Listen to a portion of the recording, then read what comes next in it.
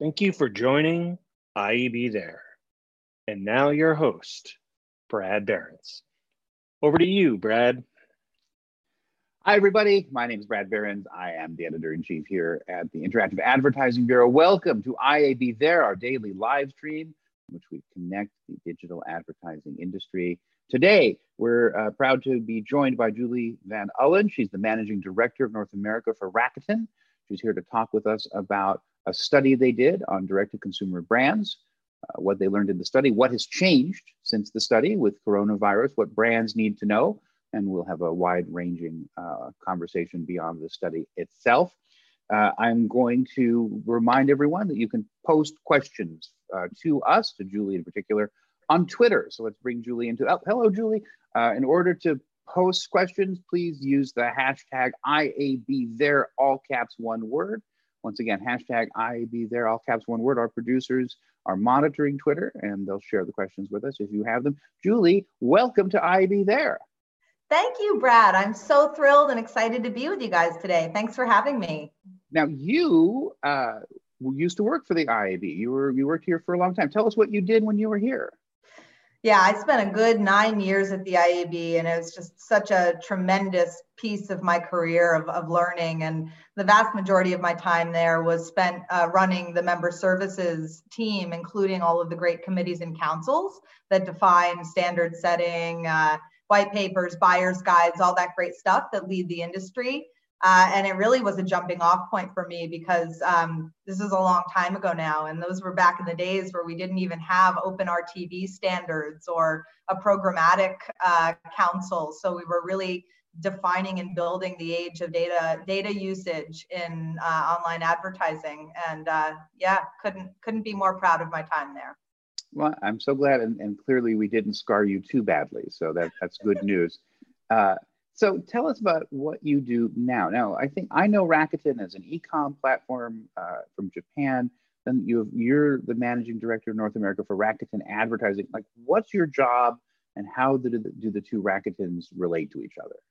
Yeah, so Rakuten in Japan is very similar to the way Amazon is here. They're a massive e-com giant, but probably the most recognizable consumer-facing asset of Rakuten in the Americas is Rakuten, formerly known as Ebates, the cashback site. So I think that's picked up a ton of traction, especially even since the rebrand as Rakuten, as effectively an e-commerce platform where you get cash back on everything that you buy.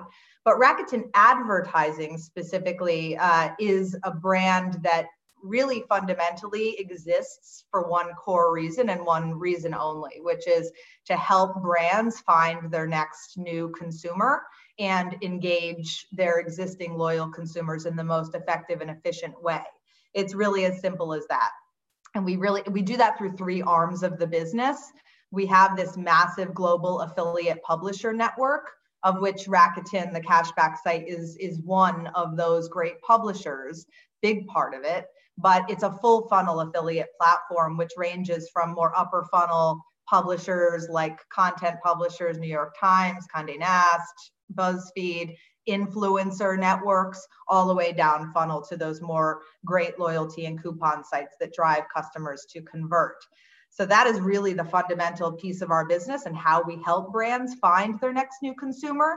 But we also have a ton of O&O, inventory, Viki streaming service, Viber chat platform, Kobo's e-reader, ShopStyle, huge influencer platform, Ebates, list goes on, which gives us proprietary inventory as well as data to really help supercharge and fuel brands' effectiveness to reach those consumers.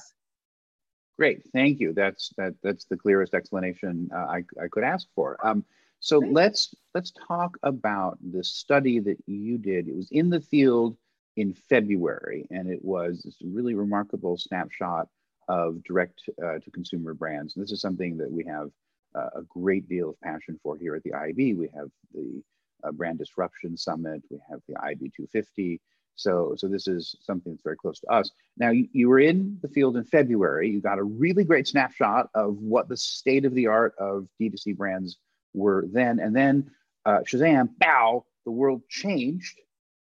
And now you're looking at a world in coronavirus, and Rakuten Advertising responded also by creating this COVID-19 resource center. So like walk us through like what had you learned, and then what's changed since the lockdown? Like where are we? What do you think the big takeaways from that study were that the audience might be interested in?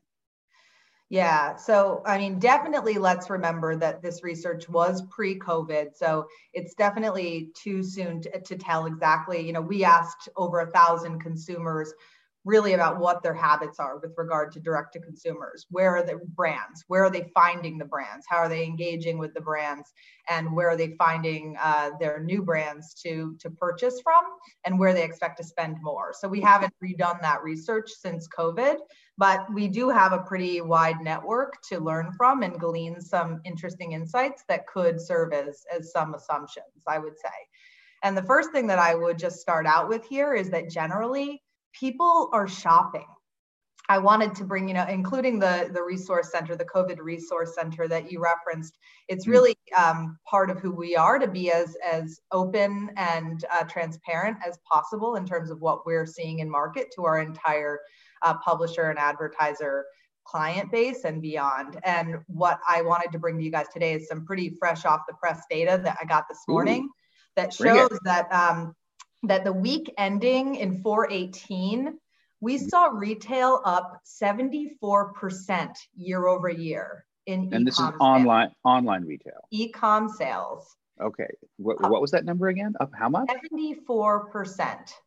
Wow. Okay. In the week ending 4/18, right? So, it's really interesting because people are shopping. Brands are certainly encountering a number of issues with regard to fulfillment, and there are clearly some winners in terms of the verticals that are thriving during this time. But I think it's just really important to note that people are shopping. And what does that mean? I mean, generally for all brands, but specifically for direct to consumer, is that I think that this is the time where you need to think about how you stand out more than ever. People are online shopping. All day, anytime could happen these days. We have no, data that shows, when people could be shopping during COVID quite yet. Right. So what we need to do is think about how do you attract and get in front of the right consumer, and direct to consumer brands. And in a moment, we'll talk kind of about some of those findings in the original study, I think are really well positioned for this world because they're already used to this. Direct-to-consumer brands, the barrier to entry is low, cost to entry is relatively low. There's so many competitors out there. So for them, it's always been about how do they get the attention of the correct consumer to purchase their goods. So I think that they also have access to a ton of data, they understand their consumers in a way that perhaps where more legacy brands may struggle. So what we saw in the initial study that we did, we asked some, certain demographics around their planning to increase spend over the next year. And a couple of interesting tidbits were that we found 70% of millennials and zennials believed they would increase their spend in the coming year. Hold on, zennials? Is that Zennials? Yeah. Is that the new term for Gen Z? Zennials? Zennials. Oh, wow. Okay. Sorry. I'm very excited. Oh, Zennials. Okay. Sorry. Thank you. Keep going. That was new nomenclature for me. We're staying cool and hip here. Awesome. Yeah. So that's like age 25 to 44, millennials and zennials. And they believe they would increase their spend, 70% of them, in beauty and personal care this year, as well as the majority of millennials felt they would increase their spend on home goods in direct-to-consumer brands in the coming year. So now, somewhat unsurprisingly, if we map that to some of the sales data that we're seeing during COVID from direct-to-consumer brands, we see that in Rakuten's network, direct-to-consumer apparel brands have seen 117% growth rate over the past 7 weeks. Beauty brands in our network been increasing close to 200% for the past 7 weeks. And direct-to-consumer housewares brands have been increasing a dramatic 2,000% growth rate over the past 7 weeks. Most of that has been in the past 2.5 weeks, I would say, but it's just dramatic. And we're seeing it across the entire network, not just in direct to consumer. It's 400% on housewares across the entire network. And that includes some very entrenched legacy brands as well, seeing that level of growth. And I think it's really worth pointing out that Rakuten is not specializing in D2C brands, that you have a much wider purview and point of view in your network. We just happen to be talking about the D2C study as a sort of point of departure for our conversation today. Let's dig in for a moment. And the answer, I don't know, is fine. But we're obviously seeing spend shifting from brick and mortar retail to e-com because people can't leave the house. My question to you is, are you seeing people trying more brands? Are they varying their shift around brands? Are the D2C brands beneficiaries of this, of the lockdown? Or is it simply that as we're seeing all commerce move online, that they're getting their fair share about what was happening before? Like, is the shape of spend changing, or do you not know? I don't know I haven't seen the data set. Yeah, I mean, I think your point is right, that, I think people are certainly interested in expanding and trying new brands now, and they have been, especially in the younger generations, for sure. But I think, to my earlier point, it's really about competition of eyeballs. The brands that are succeeding are the ones who are getting in front of the right consumers. They're properly using data for proper targeting, for good consumer experiences. We can talk a little bit later about the channel of affiliate itself and how brands work alongside publishers to incentivize them to speak about their products in an authentic way that really resonates for consumers. So I don't think from what we see that there's a winner in terms of direct to consumer versus more legacy brands. It's really just about those that are being intelligent about not kind of spray and pray techniques, but rather best in class leveraging of data to communicate with the right consumer with kind of the right message that's the right tone and delivering the right value for that individual consumer. So let's talk about messaging or sort of brand strategies, because you've got the data strategy. I think that, basically what is the Kai-Fu Lee, the Chinese AI specialist, says, the best kind of data is more data, right? So the more data you got. So I think that part you've been quite compelling about, but do you have a sense of what sorts of messaging strategies are working? Is it, brands giving back? People are starting, like, this might just be a meme that I'm in the bubble of, but I'm starting to see people making fun of the kind of sad piano music. We're all in this together commercials that we're seeing on television, because so many of them are the same. But what are you seeing that's working, right? What's working for the advertisers in your network? In terms of messaging, what's resonating?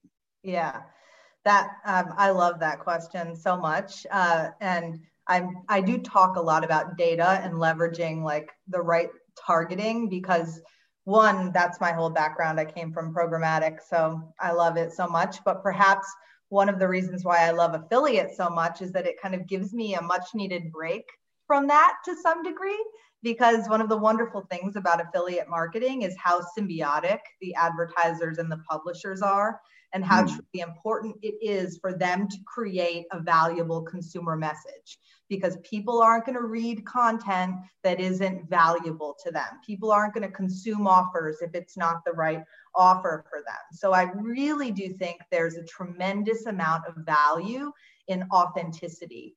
And that really comes to bear for influencers as well. Like, you can see time and time again, study after study, the types of influencers that really do well in helping brands sell goods are those who align themselves to on-brand, similar ethos brands to what they talk about and who they portray online. So, and influencers are just kind of one of many touch points in the affiliate journey, but that level of authenticity, I think, is incredibly important always, but particularly in a time when people don't want to be sold to.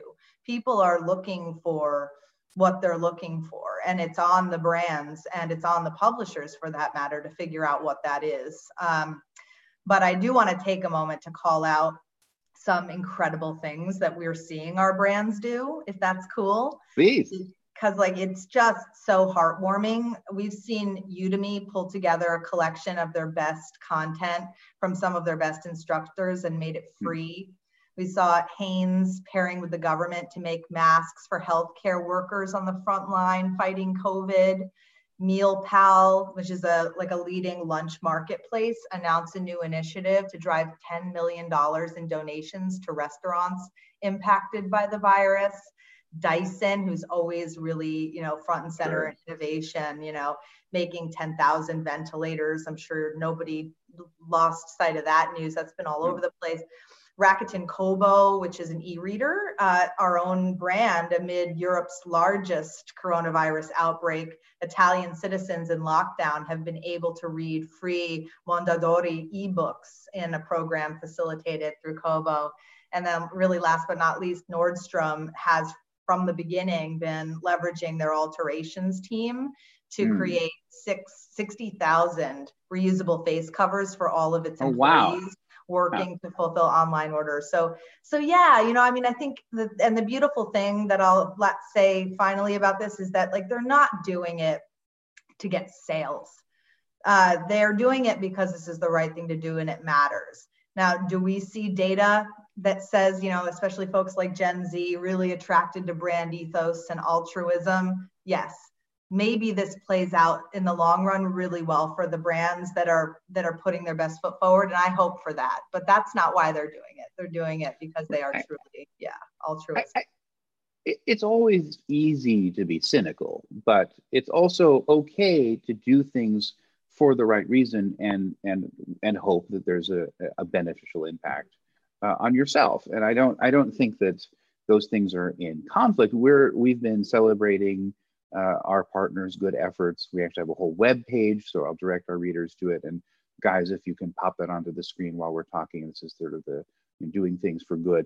Let's just lean back in on the influencers for a moment, because one of the things we've heard in previous conversations on IAB there is that, and also some of our research in the spend pulses that we've been doing has shown that we're seeing that influencers are benefiting in one other way, which is that they frequently already work at home and they can create content pretty quickly. And the creative assets are kind of hard to come by right now, as frequently the assets are just not appropriate because it sees, they show smiling, happy people on the beach crowded together in Huntington Beach in California this weekend that were very crowded and very alarming.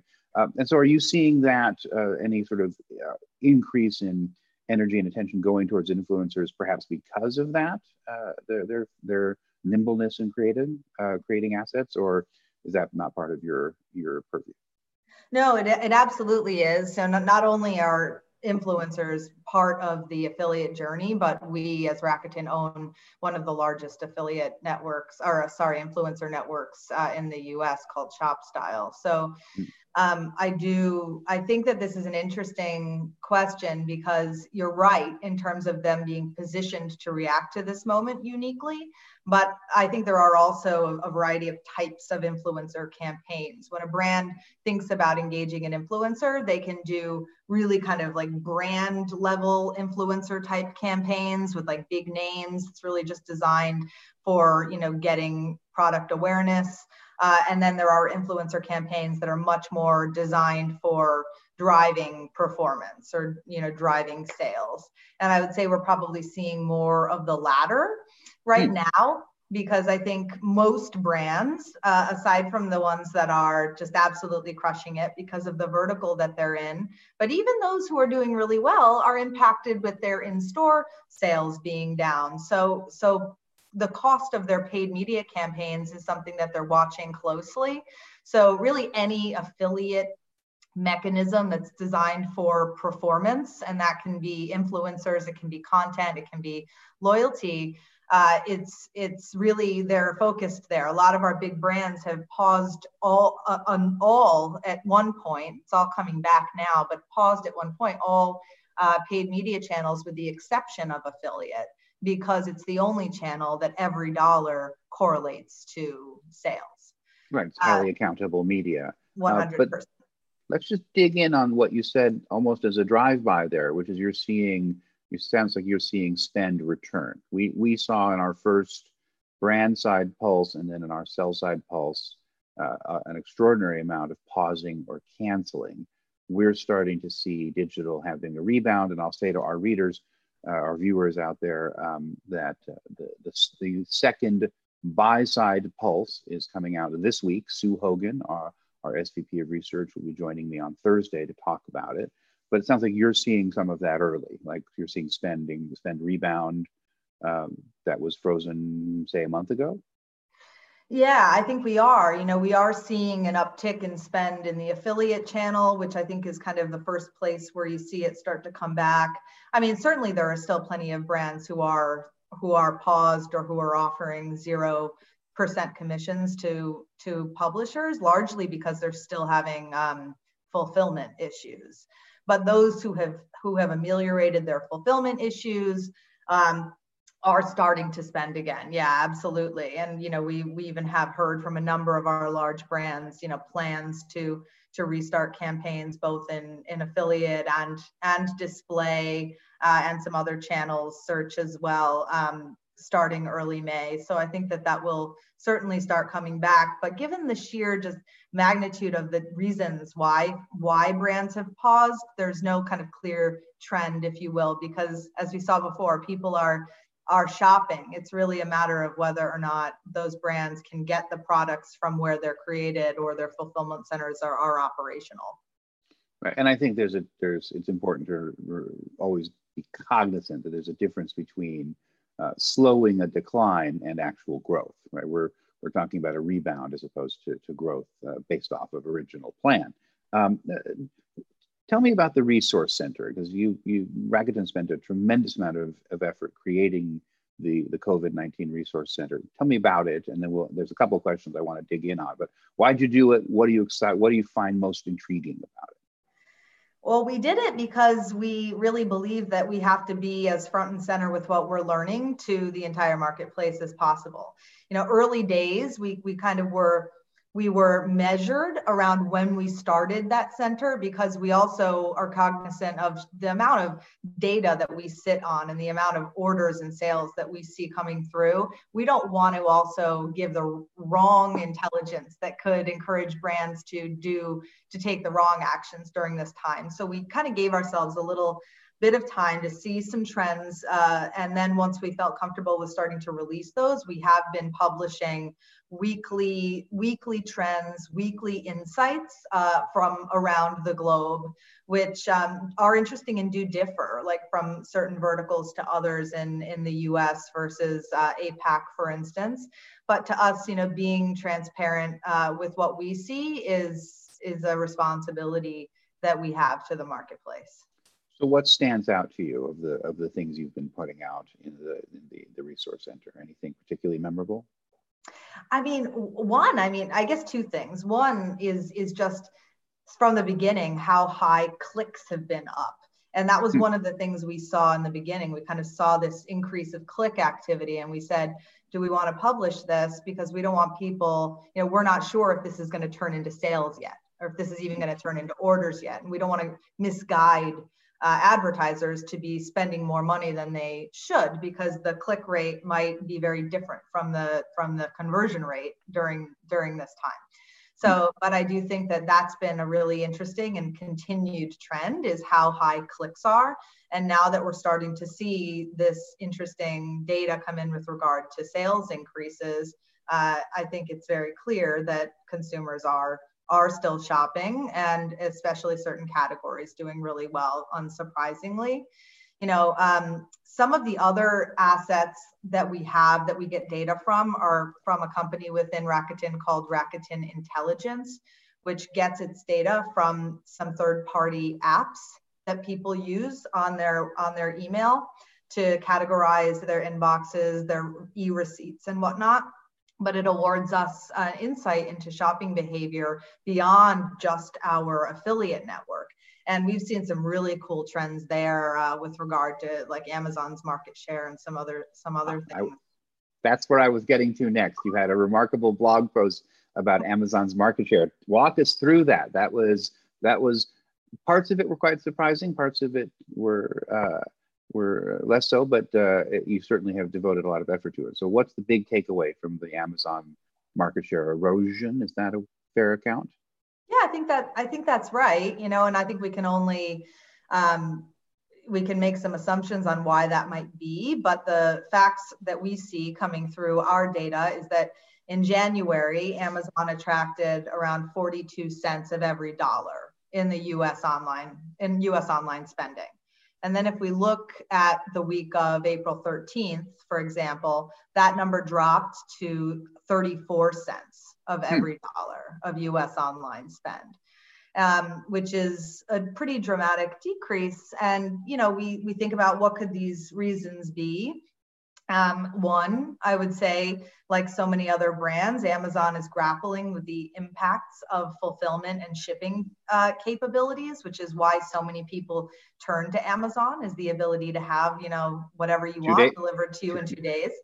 Right. At the most, yeah. Right. Maybe one if you live in a city. Yeah. So that's definitely, I think, been a big driver for sure for other retailers to be picking up some of the traffic that normally goes to Amazon. Another thing that I think is that buy online and pick up in store has dramatically increased.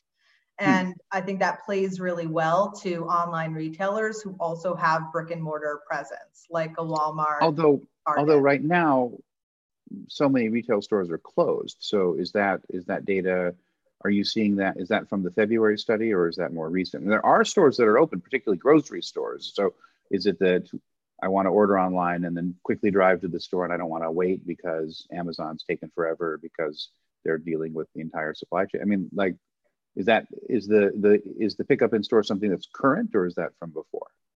Yeah, it's been growing and we see it growing even more now. One, you could say that, you know, consumers are just kind of doubling down on new shopping techniques, but I think it's much more around the fact that, one, they want to get their products quicker, and Walmart, Target, Home Depot, these stores are still open selling essentials, and they can place that order online and go pick up in store same day. And not to mention, I think people want to get out of the house. So I think that, you know, BOPIS, buy online and pick up in store, is playing really well to the big retailers that compete with Amazon. Collectively, we saw that Amazon's top 18 competitors have seen dollar market share increase from 24 to 33% between the start of January and April. So there's definitely some diversification of spend there. I also think it's important to note that, you know, Amazon, having invented 2-day delivery, having gotten so many of us addicted to it, that the kind of the brand love erodes pretty quickly when they're no longer able to fulfill that kind of key promise. And so it's not surprising. I guess the surprising part is the rapidity with which people have moved away from Amazon during this time. So there's something interesting in there, and maybe we'll come back and we'll have you back to talk about it more as you get more data. The last question I always like to ask people, because we're starting to run out of time, is what are you, Julie, doing to stay optimistic and connected? I always say that the people who live alone, I think, are having the hardest time during this crisis, and so just calling them, call your parents, that kind of thing. But what are you as an individual doing to stay happy and keep that smile on your face? Yeah. Oh, what a great question. I'm always really into anything manual, tactical, like tangible. I like to do woodworking. I've basically been refinishing my basement. So to me, I think, one, it kind of allows me to release any of the stress and anxiety that's really an underlying omnipresent feeling, I think, for everyone during this time, because I just get in a zone. And then just having that tangible outcome is just something that in that moment you can be really proud of. So aside from the average kind of yoga, calling my mom, we have a nail date. We've been doing our nails, you see, every Sunday night together. I've been really focused on, fun things that are manual projects. Well, Julie Van Ellen, thank you so much for joining us on IAB There. I really appreciate your time, and I hope we'll have you back sometime. Thank you, Brad. I really appreciate it. All right, well, let's do the credits. Tomorrow we're going to have Andrew Casale, who's the president and CEO of Index Exchange, to discuss COVID-19's current and future impact on programmatic ad buying. IAB There is the production of the Interactive Advertising Bureau. Our show today was produced by Connor Healy, Joe Ons, John Ward, Tufika Mahidadin, and Haley Bloom. I'm Brad Behrens, the editor-in-chief here at the IAB. Thank you so much for joining us. If you're interested in viewing this interview again later or any of our previous interviews, please visit our archive page, which you can find at iab.com/there. Come back tomorrow, because if it is 2 p.m. Eastern on the weekday, you know that it's time to IAB There. Thank you so much, everybody. Have a great rest of your day.